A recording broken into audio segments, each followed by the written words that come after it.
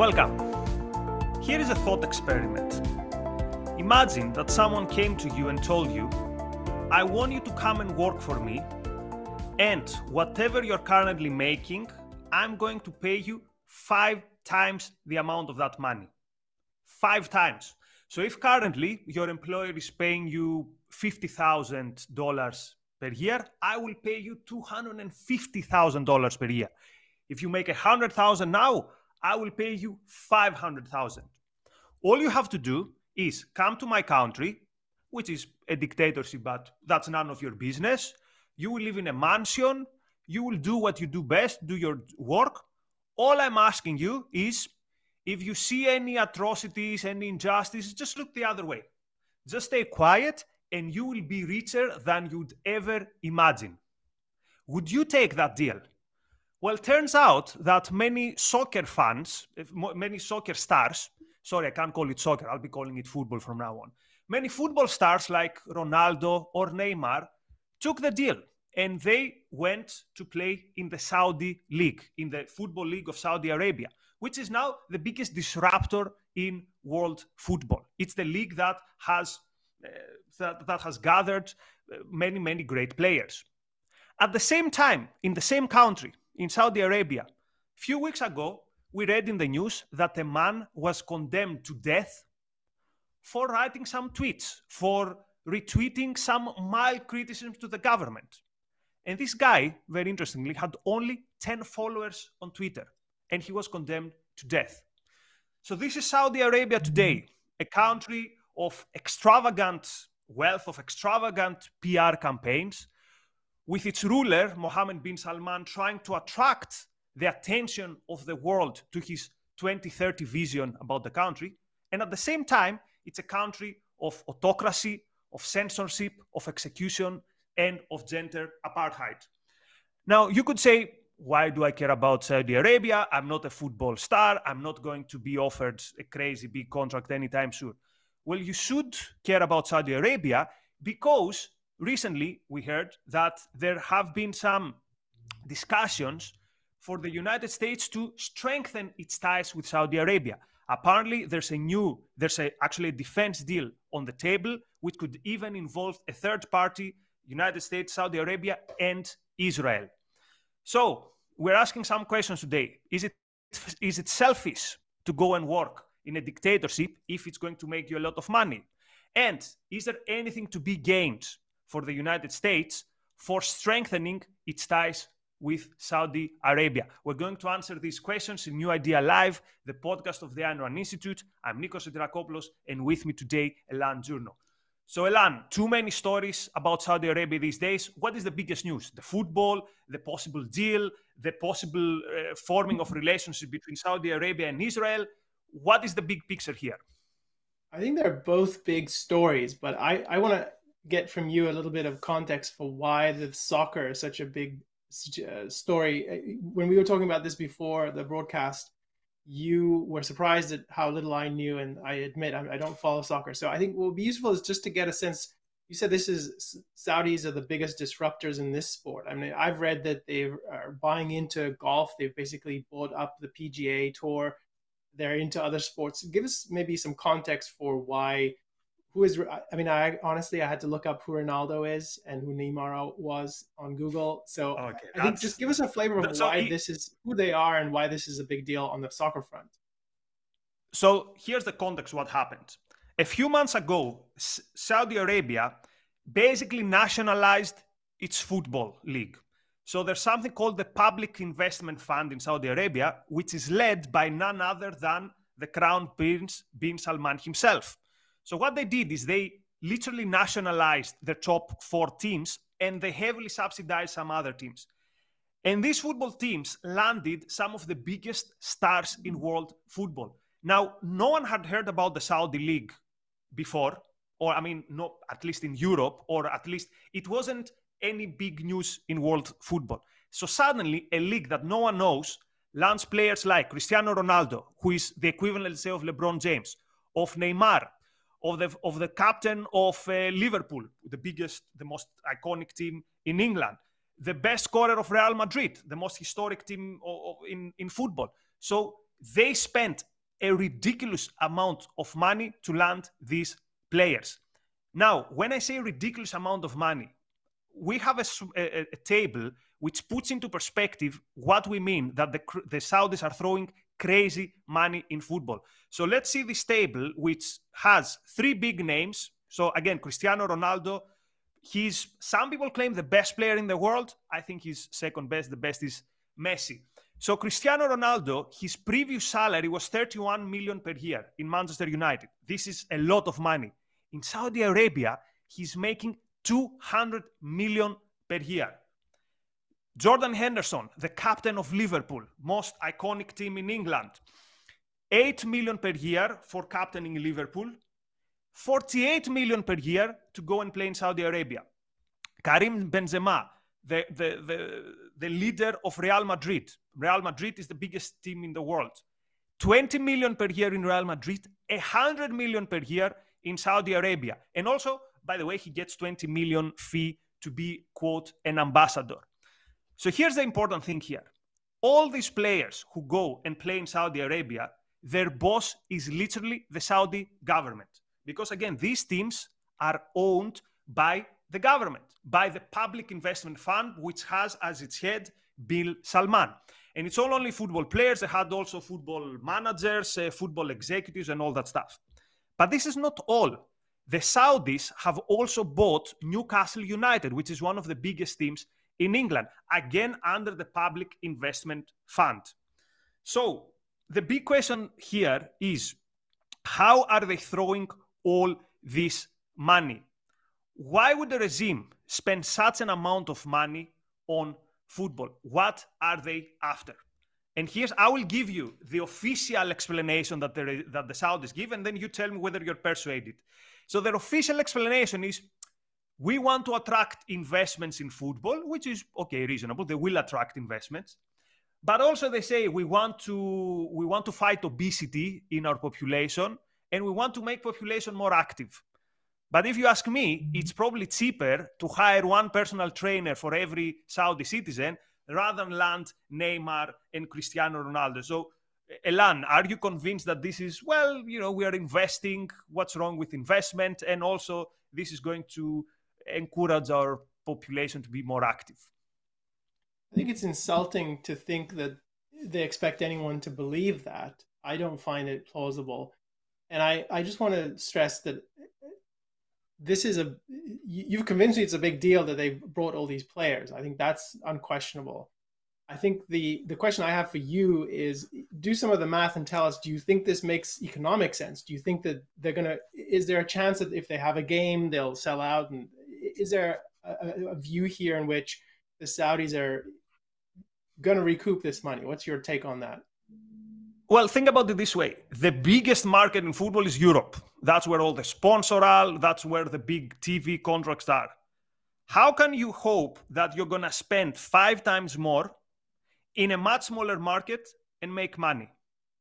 But let me give you another example, because we're both basically agreeing that the Saudis don't want to make money. They have something else in mind. They also tried to land Messi. Now, to his credit, Messi did not go to Saudi Arabia. Actually, he went to play in Miami. But they managed to land him as a tourist ambassador. So Messi got 25 million to be a tourist ambassador, which means that he posts a story from Saudi Arabia, he goes there for vacation. Now, is this a reasonable investment for a country that wants to attract tourists? Let me put it into perspective. Greece, which is a country that relies on tourism, our whole budget for the year 2021 on promoting our tourism was exactly the half of what Messi got for one tourist campaign. So this is not money that you spend with the expectation that I invest X and I will get back 3X. What the Saudis have in mind is that I will invest X in money. I'm going to lose money because Saudi League is never going to bring back the money they give for the football players. But they're after something else. So the question, Elan, is what is this something else that they are expecting as a return from this huge investment? Yeah, I think we should talk about that. And I want to make, before we get to answering or giving part of the answer for that, I want to make a case for why I think the other part of this story is equally significant, maybe more significant, and that's the diplomatic news. So you mentioned that there's a deal being hatched between the United States and Saudi Arabia, and the contours of the deal are not clear, but we know a few things about what's in play. We know that the Saudis are promising to normalize relations with Israel, which means basically to recognize them diplomatically, have ambassadors, trade consulates, and things like that, and stop the boycott, stop the official ostracizing of Israel that's been going on for decades. And in return for that, so this is presented as a trade.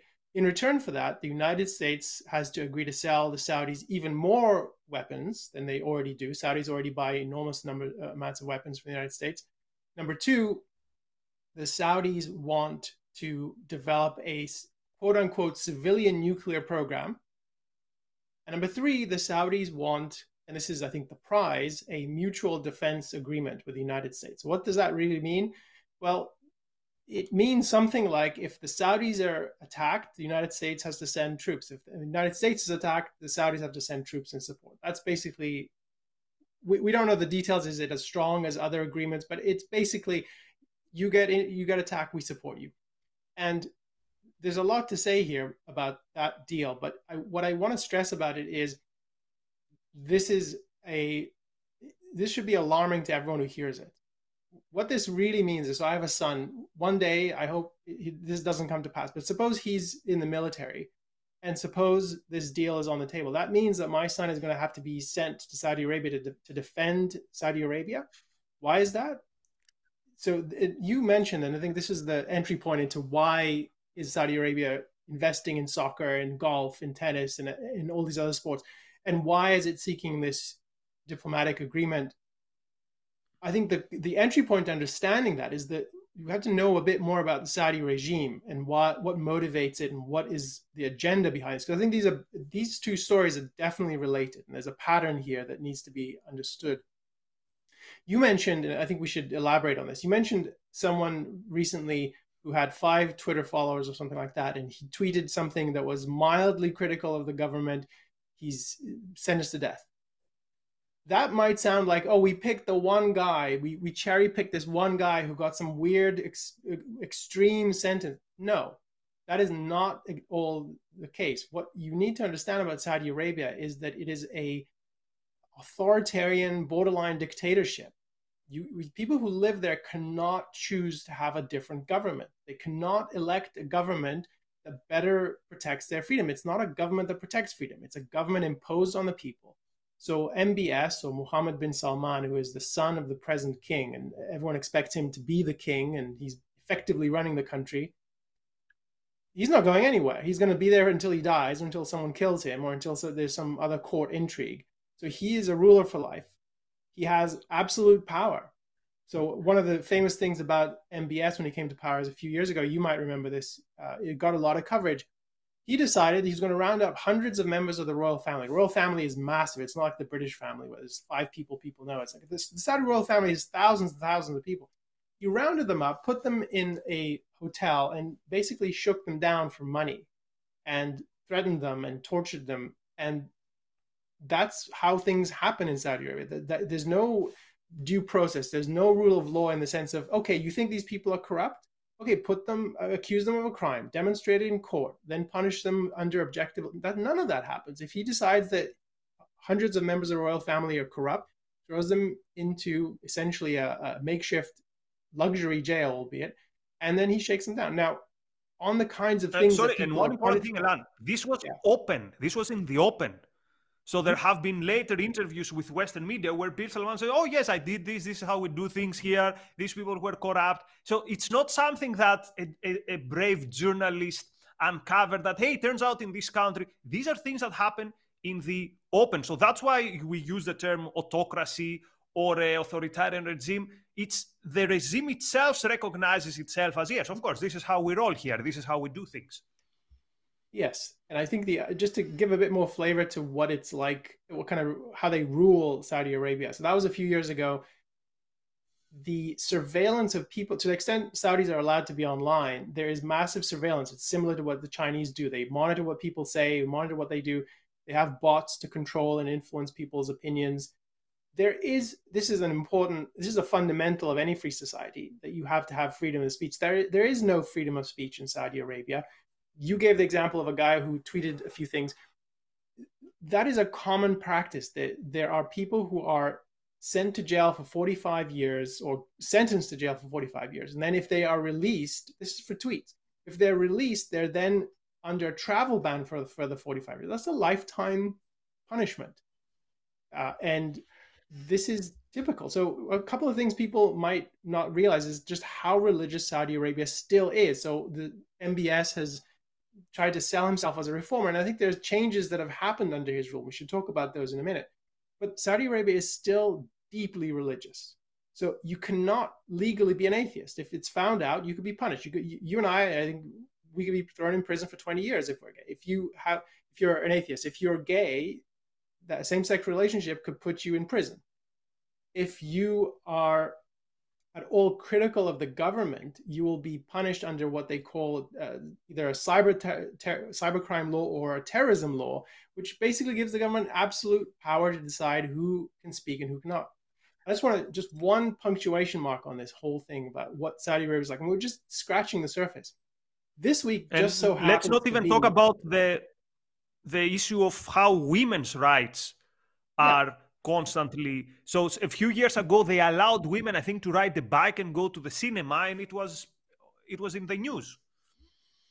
Yeah, and the big thing, we'll talk about this as one of the pieces of evidence people give that MBS is moving in the right direction, is that he allowed women to start driving cars, and this is celebrated. Now, I wish Saudi women were completely free, and so this is definitely a positive. But you have to understand that it's coming up from -100 to -20. It's not even at zero.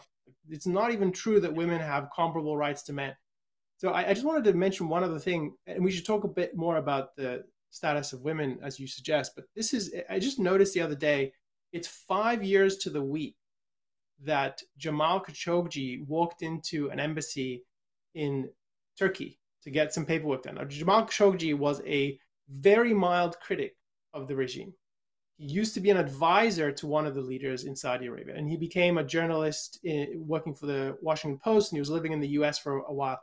He entered the Saudi, I think it was the consulate, to get some paperwork done. He never came out, and this became a massive scandal because it was so clear that this was an assassination. They brutally killed him and dismembered him, and there was some realization that this is really what the Saudis do to people they don't like. And it's really important to emphasize. Jamal Khashoggi was not saying we need a Jeffersonian republic or we need absolute freedom of speech. He was saying, let's move in that direction. Let's curtail some of the religious influences in our society. And that is what happened to him. And I think the way to see the fate that befell him is he was a warning to everyone else in the country. Like, if you think you're going to speak out against us, remember Khashoggi. So that was just 5 years ago. And in fact, as much as there have been news accounts of things that have moved in a better direction in Saudi Arabia, and the climate in Saudi Arabia, from reports that I've seen that I think are credible, is it's even more scary to be a critic of the government. It's even more authoritarian than it was 5 years ago before this happened. So this is a country, and as you said, they're open about this. This is a country that is hellish. It's religious, it's authoritarian.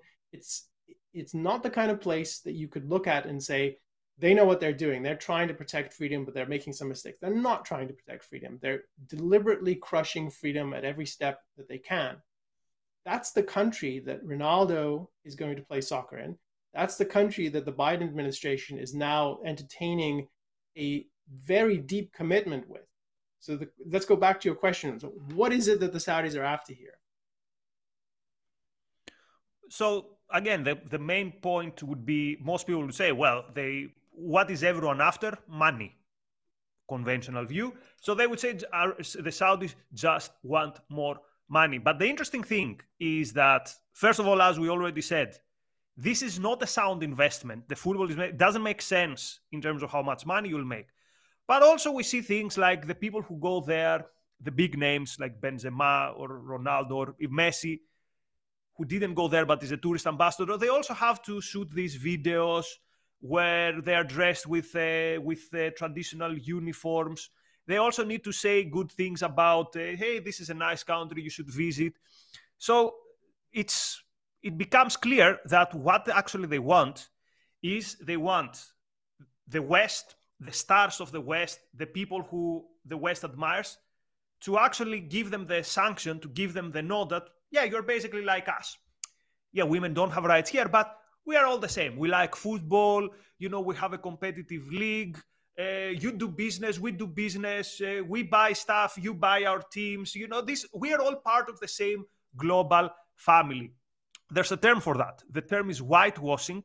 And when it comes to sports, the term is sports washing. We did a podcast with Agustina some months ago when the World Cup was in Qatar, and we saw exactly the same principles applying in the World Cup of Qatar. For example, the Qataris paying superstars like David Beckham a ridiculous amount of money to be, quote, cultural ambassadors, which again, what does this even mean? So the point here is this is a PR campaign.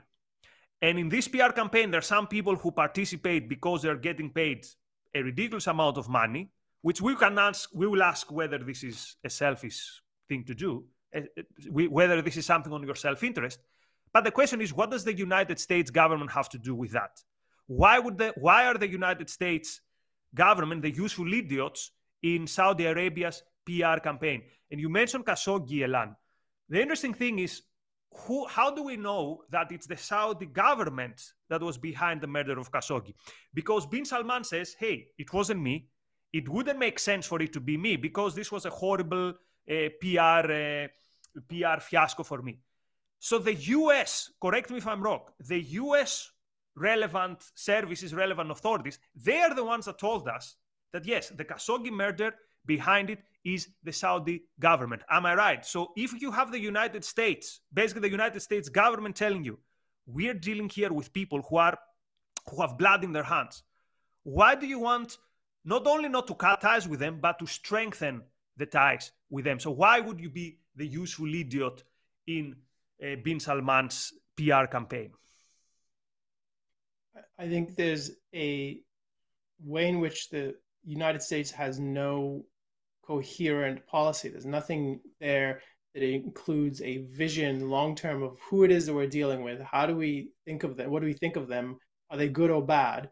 I think the epitome of this is right after the Khashoggi murder. And as you said, the CIA came out with a report that was validated as this is the best intelligence we have. And the best intelligence says it goes all the way to the top. And there was a sobering moment for a week or two. And during the presidential campaign, Joe Biden said, we're going to make Saudi Arabia a pariah. We're going to ostracize it. We're going to punish it for things like this. And at the time, I wrote critically about the Trump administration for turning a blind eye and actually defending Saudi Arabia at the time. But since then, having said that the Saudis deserve to be pariahs, Joe Biden has completely reversed himself. Not only last year did he go to Saudi Arabia, make a special visit there, and everyone was fixated. Look, he gave MBS a fist bump. That was terrible. This year, he met him at, I think it was the G20 summit or one of the major summits, and he shook his hand and thanked him for his leadership. So we've gone from these people deserve to be prized, which is true. That was the meek, but at least in the right direction, to, yeah, we don't care. We need the Saudis. We're going to deal with them regardless of what they're like. And that's, in effect, saying we can see that there's a problem here, but we don't want to see it. We don't want to evaluate it. We don't want to admit that this is the case. We don't want to look at these facts. We want to blind ourselves to them because we think we need to do something else that if we said something, this would upset the Saudis. And how dare we upset them? So let's not rock the boat. Let's not say anything.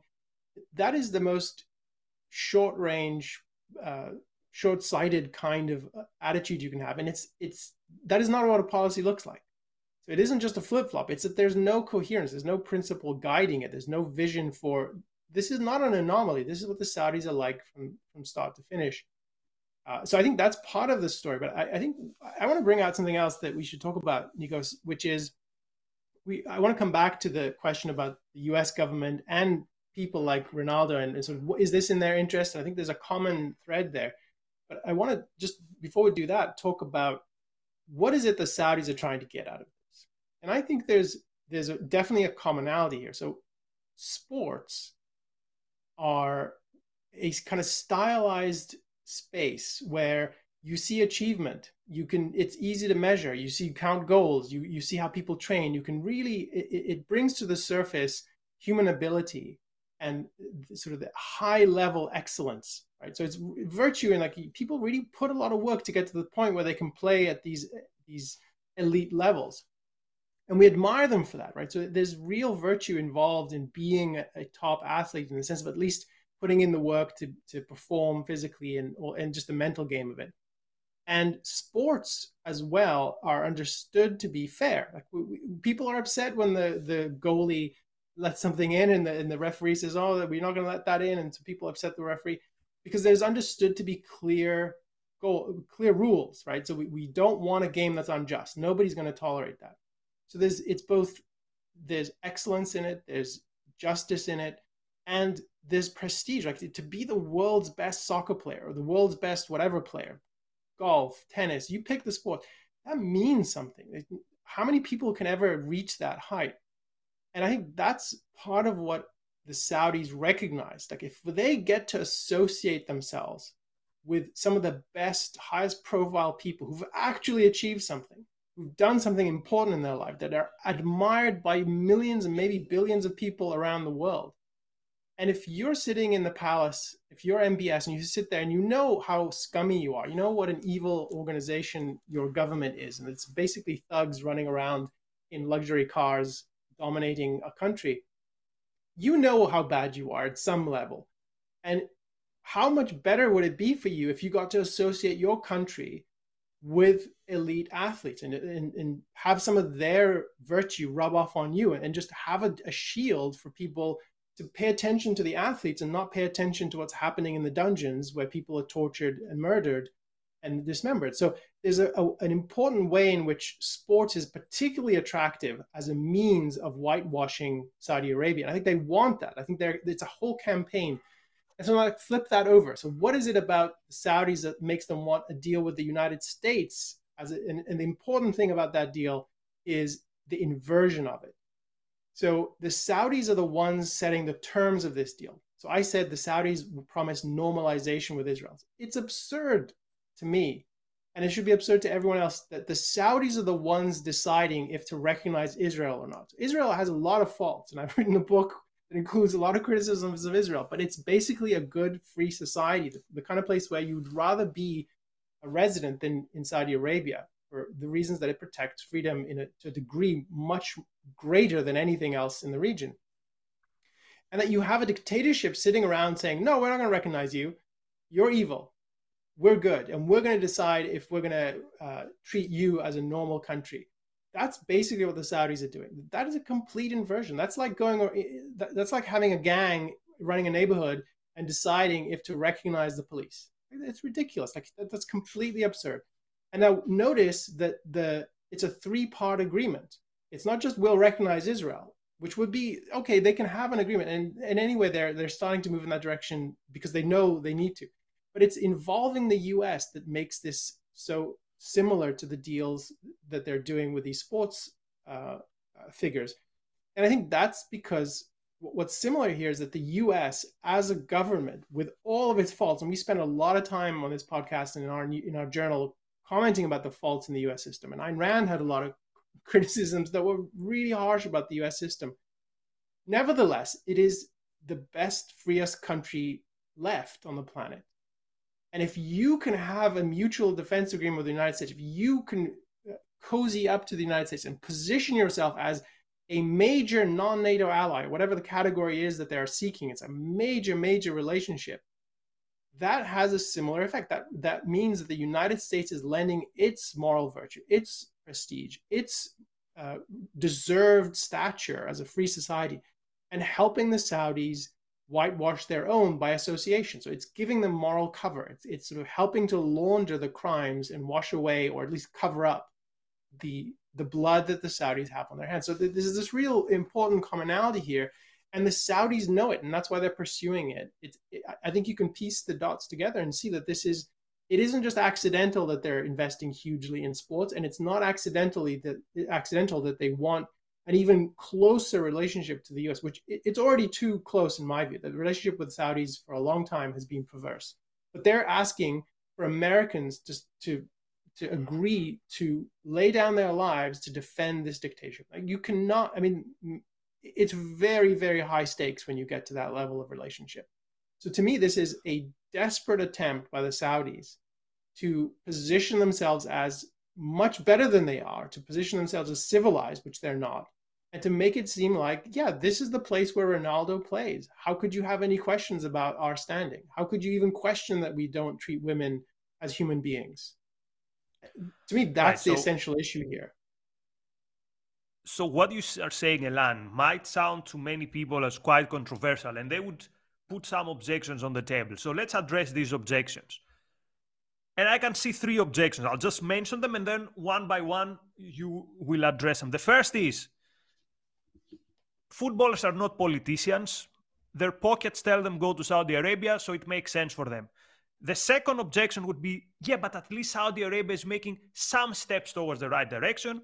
And the third one, a topic you're very familiar with, the so-called realists will tell you that from a realist perspective, from a foreign policy perspective of realism, it makes sense for the United States to strengthen its ties with Saudi Arabia. Why? Because they're enemies with Iran, the enemy of my enemy, and so on and so forth. So let's address the first one. So the first objection is, you are objectivists. They would say, you talk about self-interest. If someone pays you 5 times the amount you currently get, you go there. There's not going to be any problem with you. You're not going to be the torturer or the executioner. So you just go there, you make more money. You talk about self-interest. Isn't this in your self-interest to go and play football in Saudi Arabia? How would you address this objection? If you watch your neighbor's house being burgled, you're not the one burgling them. And if you stand by and you don't call the police and you actually step aside and let the burglars run off, you're not helping them directly, but you're also not stopping them. And is that in your interest? Do you want your neighbor's house to be burgled? What about your house is next? So you have to think about, is it really any different than helping a criminal? And I think it's essentially that. You're helping a criminal regime.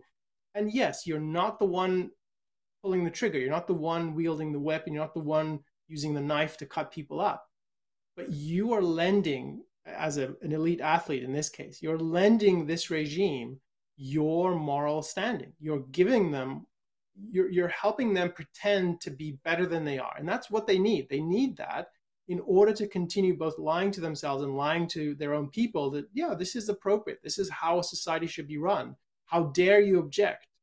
And that is you're an accessory to it. So there's ways in which you can be an accessory to the crime where you're not the one actually pulling the trigger, but you're still morally culpable in helping people do bad things. And the idea that, so that's the main thing I would say there. You can't have a narrow view where only if you're the one in the dungeon telling people, how dare you criticize the king, you're doing wrong. You're doing wrong by abetting evil.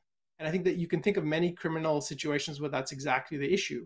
So to me, it's not different that it's a regime or a government. It's MBS is the head of a thug group, and the thug group happens to be a royal family, and they happen to have absolute power in this geographic space. It's not really different in essence from if a gang took over a neighborhood. 2 comments on this, Elan. So the first thing is, there's also the issue of actually your own safety. So this is a country with no rule of law. This is a country where if something happens, you don't just go to court and you have an objective process through which you find your right. So maybe not if you're Cristiano Ronaldo, but for the vast majority, even of foreigners in Saudi Arabia, I wouldn't feel safe. Actually, I was telling you before before we went on air that at some point when I was quite desperate for a a good job just coming out of my PhD, I thought of applying to a university job in Saudi Arabia, which paid quite well. And the reason I didn't was not, a heroic, idealistic, I don't want to sanction these people. I didn't know these terms back then. But it was just a self-interest thing that, do I want to go in such a country where I can find myself in, for any reason, to prison? Like, what would happen if I got arrested in Saudi Arabia for, I don't know, like for a traffic violation, for whatever? I wouldn't feel safe. That's the one thing. And we've seen in the past people going to tyrannical regimes, to authoritarian regimes, thinking, this is for my self-interest, I'll just take the money and leave. But things went out in a completely different way. We've seen, and we can discuss what other historical examples we have. We've seen engineers going to the United States, from the United States to Soviet Union, and then being kept there basically as hostages. We've seen many cases where people think that it's in my interest to go and do business with such regimes, and then they realize that such regimes play with their own rules, and these deals are not win-win. That's the one thing I want to put on the table. The other thing, just as a cultural commentary, some of the footballers who went to Saudi Arabia were some of the most vocal advocates of Black Lives Matter and of social activism. And you could say, okay, this comes from a good position, you don't like injustice. And yet when they were faced with the criticism, what are you going to do now that your boss is going to be a gross violator of the rights of women or LGBT people? And then you see the cultural relativism, saying things like, well, they have their own culture. Maybe they don't like gays, but this is like a cultural thing. So the problem is in the West, we don't have the tools to criticize Saudi Arabia. This relativism that says, well, we violate rights here, they violate rights there, we have racism, they have this gender apartheid. Who are we to judge? This is another reason why it's very difficult for the West to understand what's the problem with Saudi Arabia. But anyway, that's a whole different discussion, just putting it out there.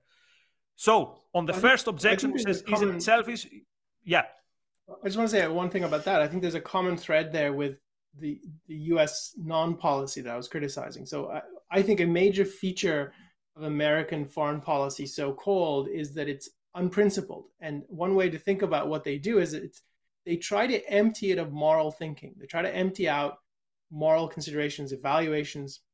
It's not that they don't have them. I think they just, to the extent that they do, they don't think they're relevant to thinking about how to engage with other regimes, and that they think it's an obstacle in many cases. And I think the way to think of that is amoralism. It's like, we're not going to make this a space where morality has any relevance. And I think that's another way to think about the relativism that you're describing, is like, yeah, well, there are no absolute standards, no principles that govern across human societies. What's true for the Saudis is not true for us. Well, that's not true. I think the principle of individual rights is timeless and universal. It's good for people everywhere. It's the right standard for every society. And the society that doesn't meet it is deficient. It's bad. It's not supportive of human life to the extent that it fails to meet that standard. And I think that's part of the vacuum that we see here, both among the politicians and among people who are less sophisticated, but still thinking about what they regard as justice in other contexts. You have to think about justice as a principle. You have to think about rights as a principle and use it as a framework for thinking about everything you engage with. But you wanted to ask about, is someone like Ronaldo who's getting 5 times whatever he got before, is this self-interest? So I'm curious, what do you think of that? And I'll give you my sense of that.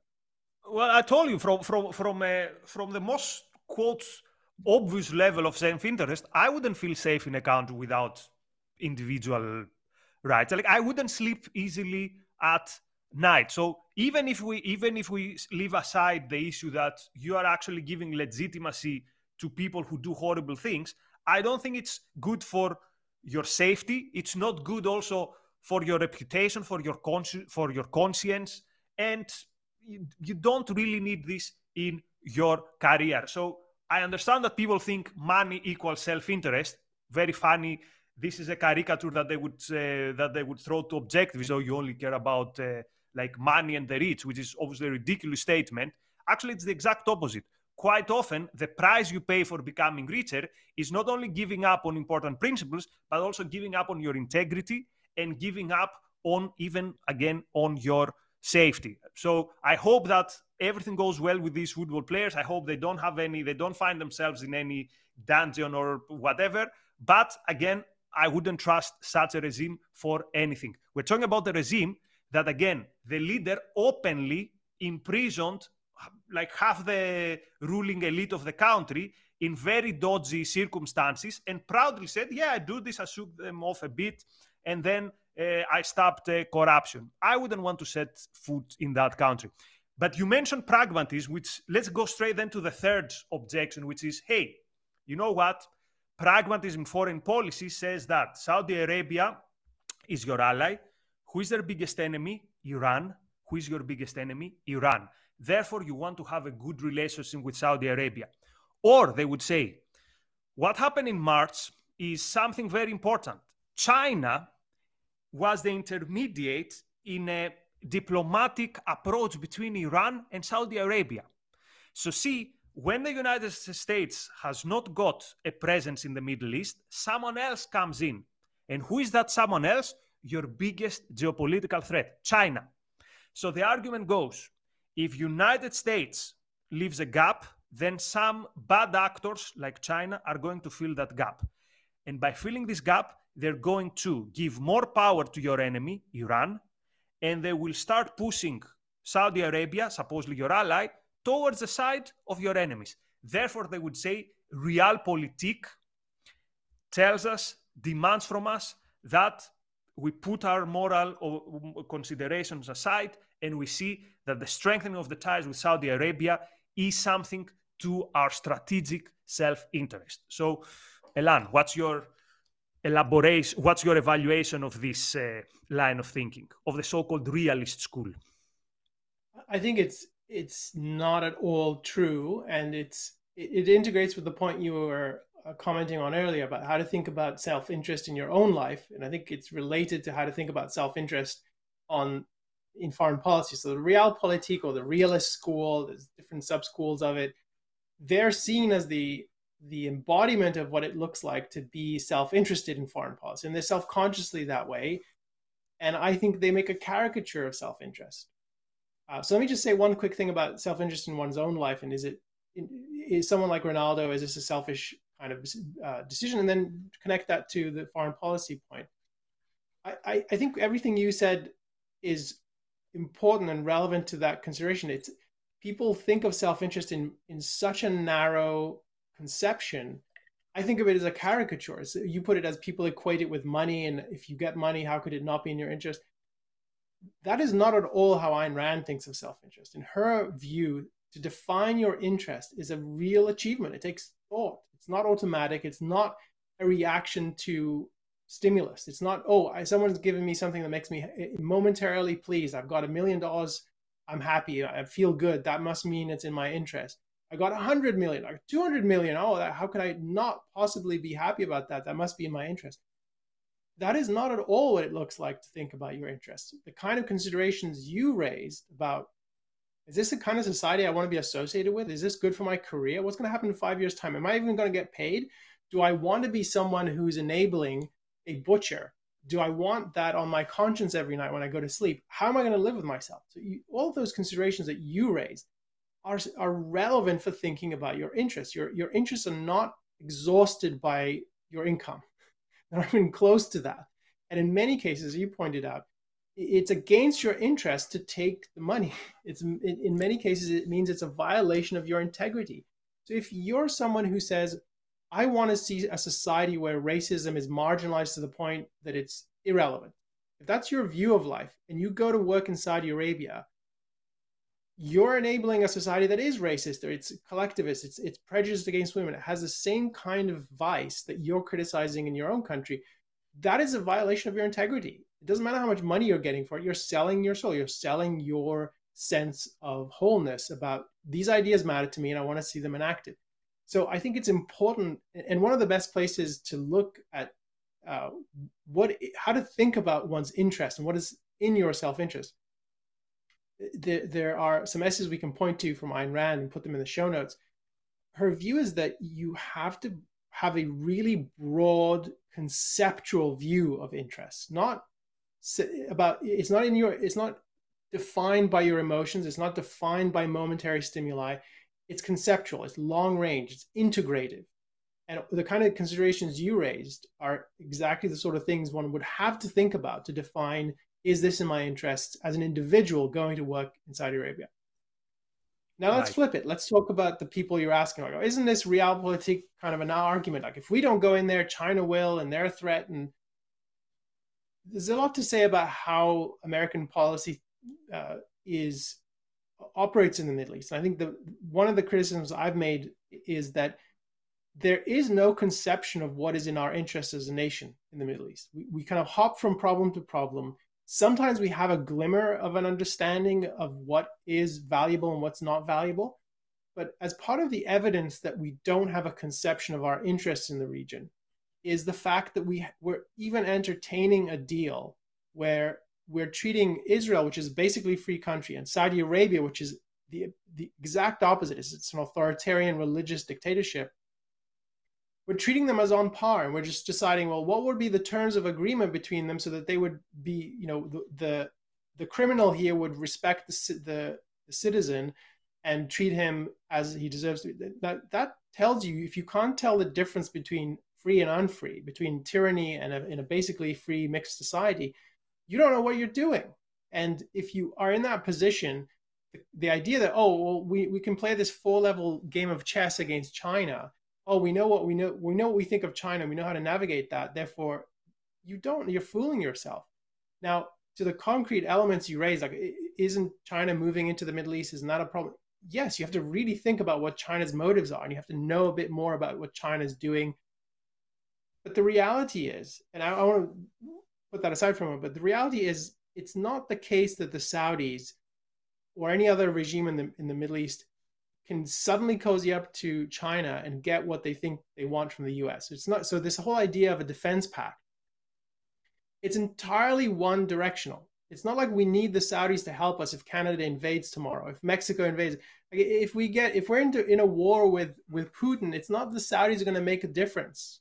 They're one of the things I read that They was won't really even eye-opening. want to make a difference. They're best buddies with China, for example. Does anyone imagine Saudi Arabia intervening on? They wouldn't intervene anyway, and the United States wouldn't need them. But obviously, they're close. They would feel more at home with an autocrat like Xi or like Putin. Yeah, and in fact, it's remarkable. Just people might not recognize this, but in the Ukraine-Russia war, the Saudis have resisted taking a side, which tells you something. They don't want to alienate Putin because, as you put it, they're very friendly with them. But just, it's important to see that the Saudi desire for America to protect it, that speaks to the relationship. We don't need the Saudis; they need America, and to the extent that we play into that, we're not acting in our interests. We're helping to support a dictatorial regime that is manipulative and exploitative of its own people, and it's manipulative and exploitative of America. If you think about all the politics they play with the price of oil, so to me, it's not at all true that the if China comes in and we don't stop them argument is evidence that this is in our interest. That's not how to think about it. There are definitely questions about what to do about China and how it's moving into the Middle East, but it's not a good argument for why this America should be promising to lay down lives to protect a dictatorship. That's essentially what's happening. And having a look at the list of countries with which the United States have a defense pact, one finds Bahrain, Egypt, Qatar, Pakistan, and they're at the same level of official mutual obligations as they are with Israel. And they're even considering, according to what we read, maybe Saudi Arabia is going to be called a major defense partner, which is even above that level. And again, like, what do you need a defense treaty with Bahrain? Why do you need a defense treaty with Qatar? Like, how is protecting you from whom? But anyway, so, and let's tackle then, Elan, the last objection, which is, hey, don't you see that at least Saudi Arabia is doing some steps forward? So some of the soccer, I'll still call it football players who went there, they all had the same motto. They said, look, I'm going there. Saudi Arabia is opening itself to the world. They know that we are, let's say, social activists. By the mere fact that Saudi Arabia is having us there is a sign that Saudi Arabia is opening up to the world. And it is true, Elan, that under Mohammed bin Salman, we've seen some relaxing, for example, of the presence of the religious police on the streets. We've seen, as we've already said, some steps towards women's rights, or something that would resemble not women's rights, but a betterment of the position of women in Arab society. For example, women are allowed to go to football stadiums, which wasn't the case. So couldn't someone say, look, Cristiano Ronaldo and Neymar and Benzema and all these people, at the end of the day, they're a force for good, because you see a country going from very, very bad, let's say, to slowly opening. Like, what if this is Saudi Arabia's perestroika? Perestroika was the effort of Gorbachev in Soviet Union to liberalize the regime, which ended up in Soviet Union being dismantled as a country, and communism falling in Soviet Union. So what if this is something similar? Why are we so, they would say, oh, you're dogmatic. Don't you see that there are some positive steps?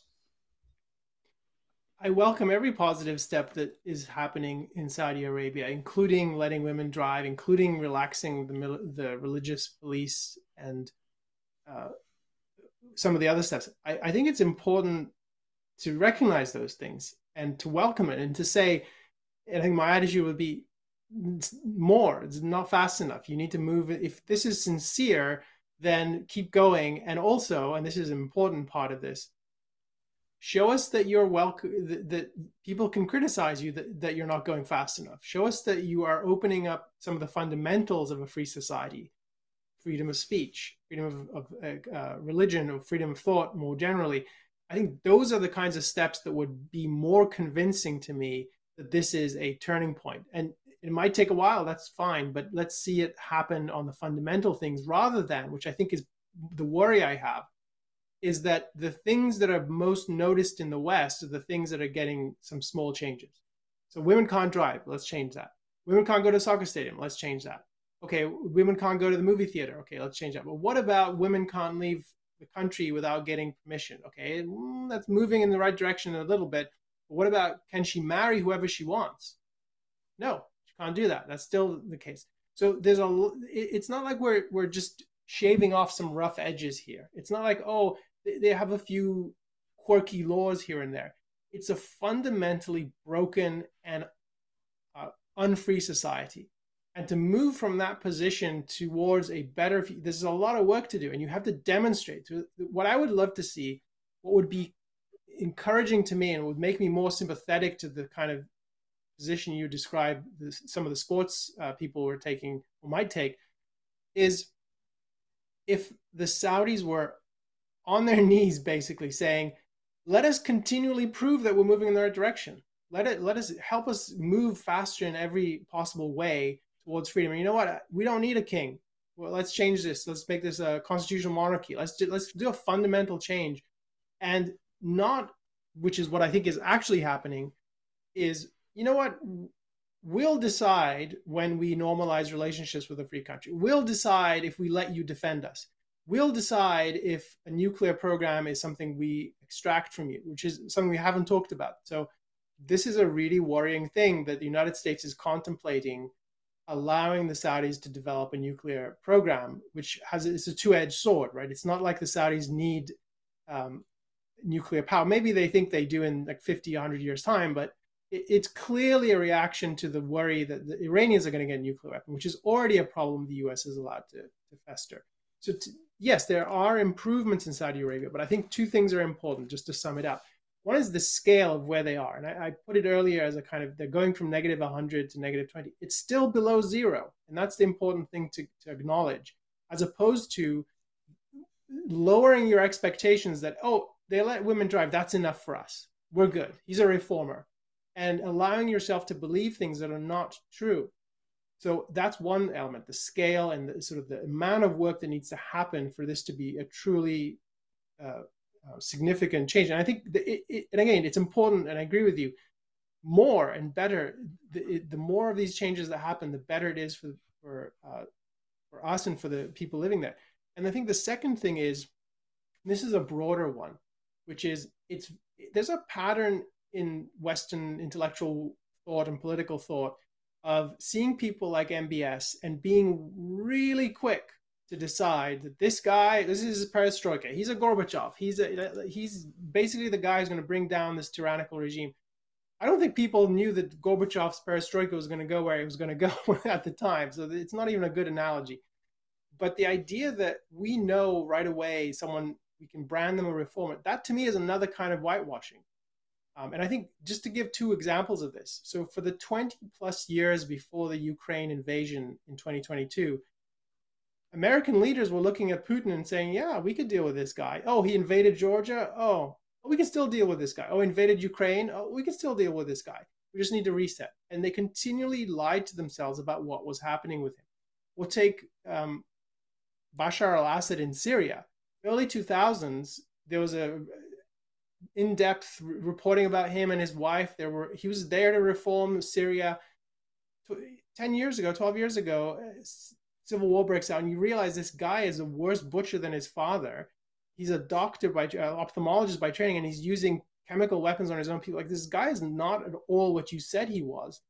And there's more and more examples of this. So it's wrong to embrace someone too soon. And I think if someone's really moving in the right direction, it's good to encourage them, but it's not good to lavish them with undeserved praise that in effect gives them cover for not doing what they need to do. And at the end of the day, the question is, how do you judge whether someone is moving in the right direction? You judge it based on fundamentals or on superficial facts. So usually the judgment, for example, with Assad was, oh, you look, his wife is westernized, they listen to Western music, they listen to Phil Collins, he's romantic, whatever. Like, this is not the essence. Or now with Saudi Arabia, are they moving towards a target that we want to become a rule of law country? In which case you could say, this is going to take time, but let's support this guy. No, I think what bin Salman wants to achieve is, look, I want to boost my rule, but I need to make sure that I give bread and circus to the population. There are some rules that I cannot really sell, particularly to the young people. We live in a globalized era of social media, so you cannot have like a North Korea type of dictatorship. Is not sustainable in the long term, perhaps. So these are pragmatic moves, but the target is, I want to maintain my rule. I want to make sure that Saudi Arabia remains an autocracy, remains a royal, remains a kingdom. And again, bin Salman is open on this thing. This is who we are. We have different values than you do. We have a different political system than you do, and we are okay with that. So this is why it's not that we nitpick and we say we are cynical. We see that the changes are not based on fundamentals. The changes are on superficial things. And of course, if you're a woman, it's better if you lived in Saudi Arabia where you can drive rather than in Saudi Arabia that you cannot drive. But this doesn't mean that we will, roll the carpets and say this guy is a reformer. So, Elan, any final thoughts? Yeah, I want to add one thing to what you were saying. So I agree with that characterization of the distinction between what is a fundamental change, what counts, and what is a superficial. And the superficial ones are the ones typically that people use to lie to themselves. I think the other thing that's important to say about what we're describing is actually evaluating Saudi Arabia, actually judging it by an objective standard, the principle of rights and the derivatives that come under that. And that's a moral judgment about a political situation. I think that's the key thing that I take from your comment. The other important thing to say about that is it's not a one-time decision. And so often what you hear is, oh, he's reforming and you're dogmatic. What you need to do is continually update your knowledge. So your judgment is of a thing that changes over time. And you have to decide, are these changes going in the right direction? Is it a fundamental change, a derivative? How significant is it? How fast is it going? But moral thinking is not a one-time decision. You have to keep looking at the evidence. You have to keep judging it. And things are complicated in cases like this. So it's not as if you can make it, I decided 5 years ago and that's all I need forever. That's exactly the opposite. You need to keep looking and keep judging. And just as individuals change over time and they can improve and they get better, they can also get worse. And the same is exactly true of societies and governments. And it's really important to keep your knowledge tied to the facts. And that's part of what objectivity is about. So to me, this is an ongoing question. Like, how should you be thinking about Saudi Arabia, as opposed to, we've always been friends, we're always going to be friends, let's come to my ranch in Texas, we're going to hang out. And how could there ever be a breach between the US and Saudi Arabia? Well, Saudi Arabia could get 10 times worse and you wouldn't need to have a breach. And the same is true with the US-Israel relationships. Like, it's treated as if it's forever. It's not a forever relationship. You can't treat anything like that involves human volition, because people can make bad decisions and go down bad roads. I mean, the arch example of this is Turkey. It was a model of being a secular society about 100 years ago. And under Erdogan, it's gone more and more authoritarian, more and more religious. And you need to pay attention to that. You need to keep your eyes on what's happening. Anyway, the important thing there is you need to judge, and you need to recognize that an objective judgment keeps looking at the facts and looks for new evidence, counter evidence, and uses that to continually conceptualize what you're dealing with. And that's what we don't see in, yeah. Yeah, countries can change. And the obvious example is Iran, how almost overnight it's changed its character from a bad regime to a horrible regime. Of course, the opposite also can happen. So let's hope if this happens in Saudi Arabia, we're going to be here to celebrate it. So let me say a big thank you to our super chatters, to Quen, to Catherine, to Jonathan. Thank you very much for your contributions.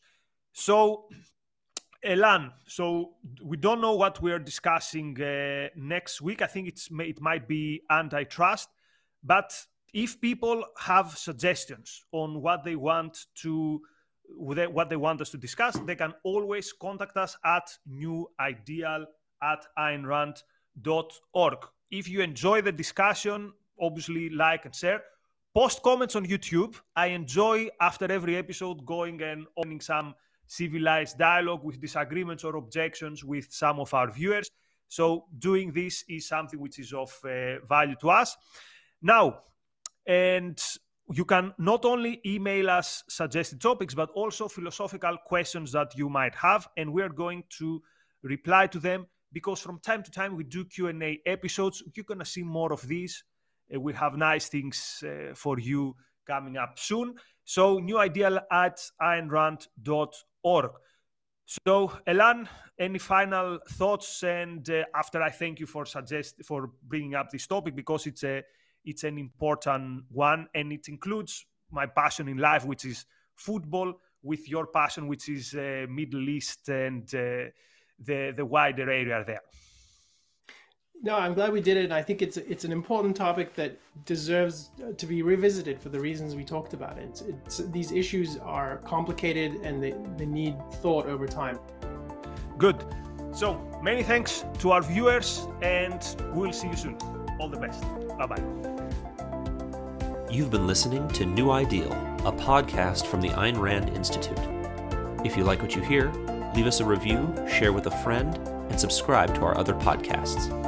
This podcast was made possible by donors to the Ayn Rand Institute. Help support this podcast by becoming an ARI member. Go to aynrand.org/membership.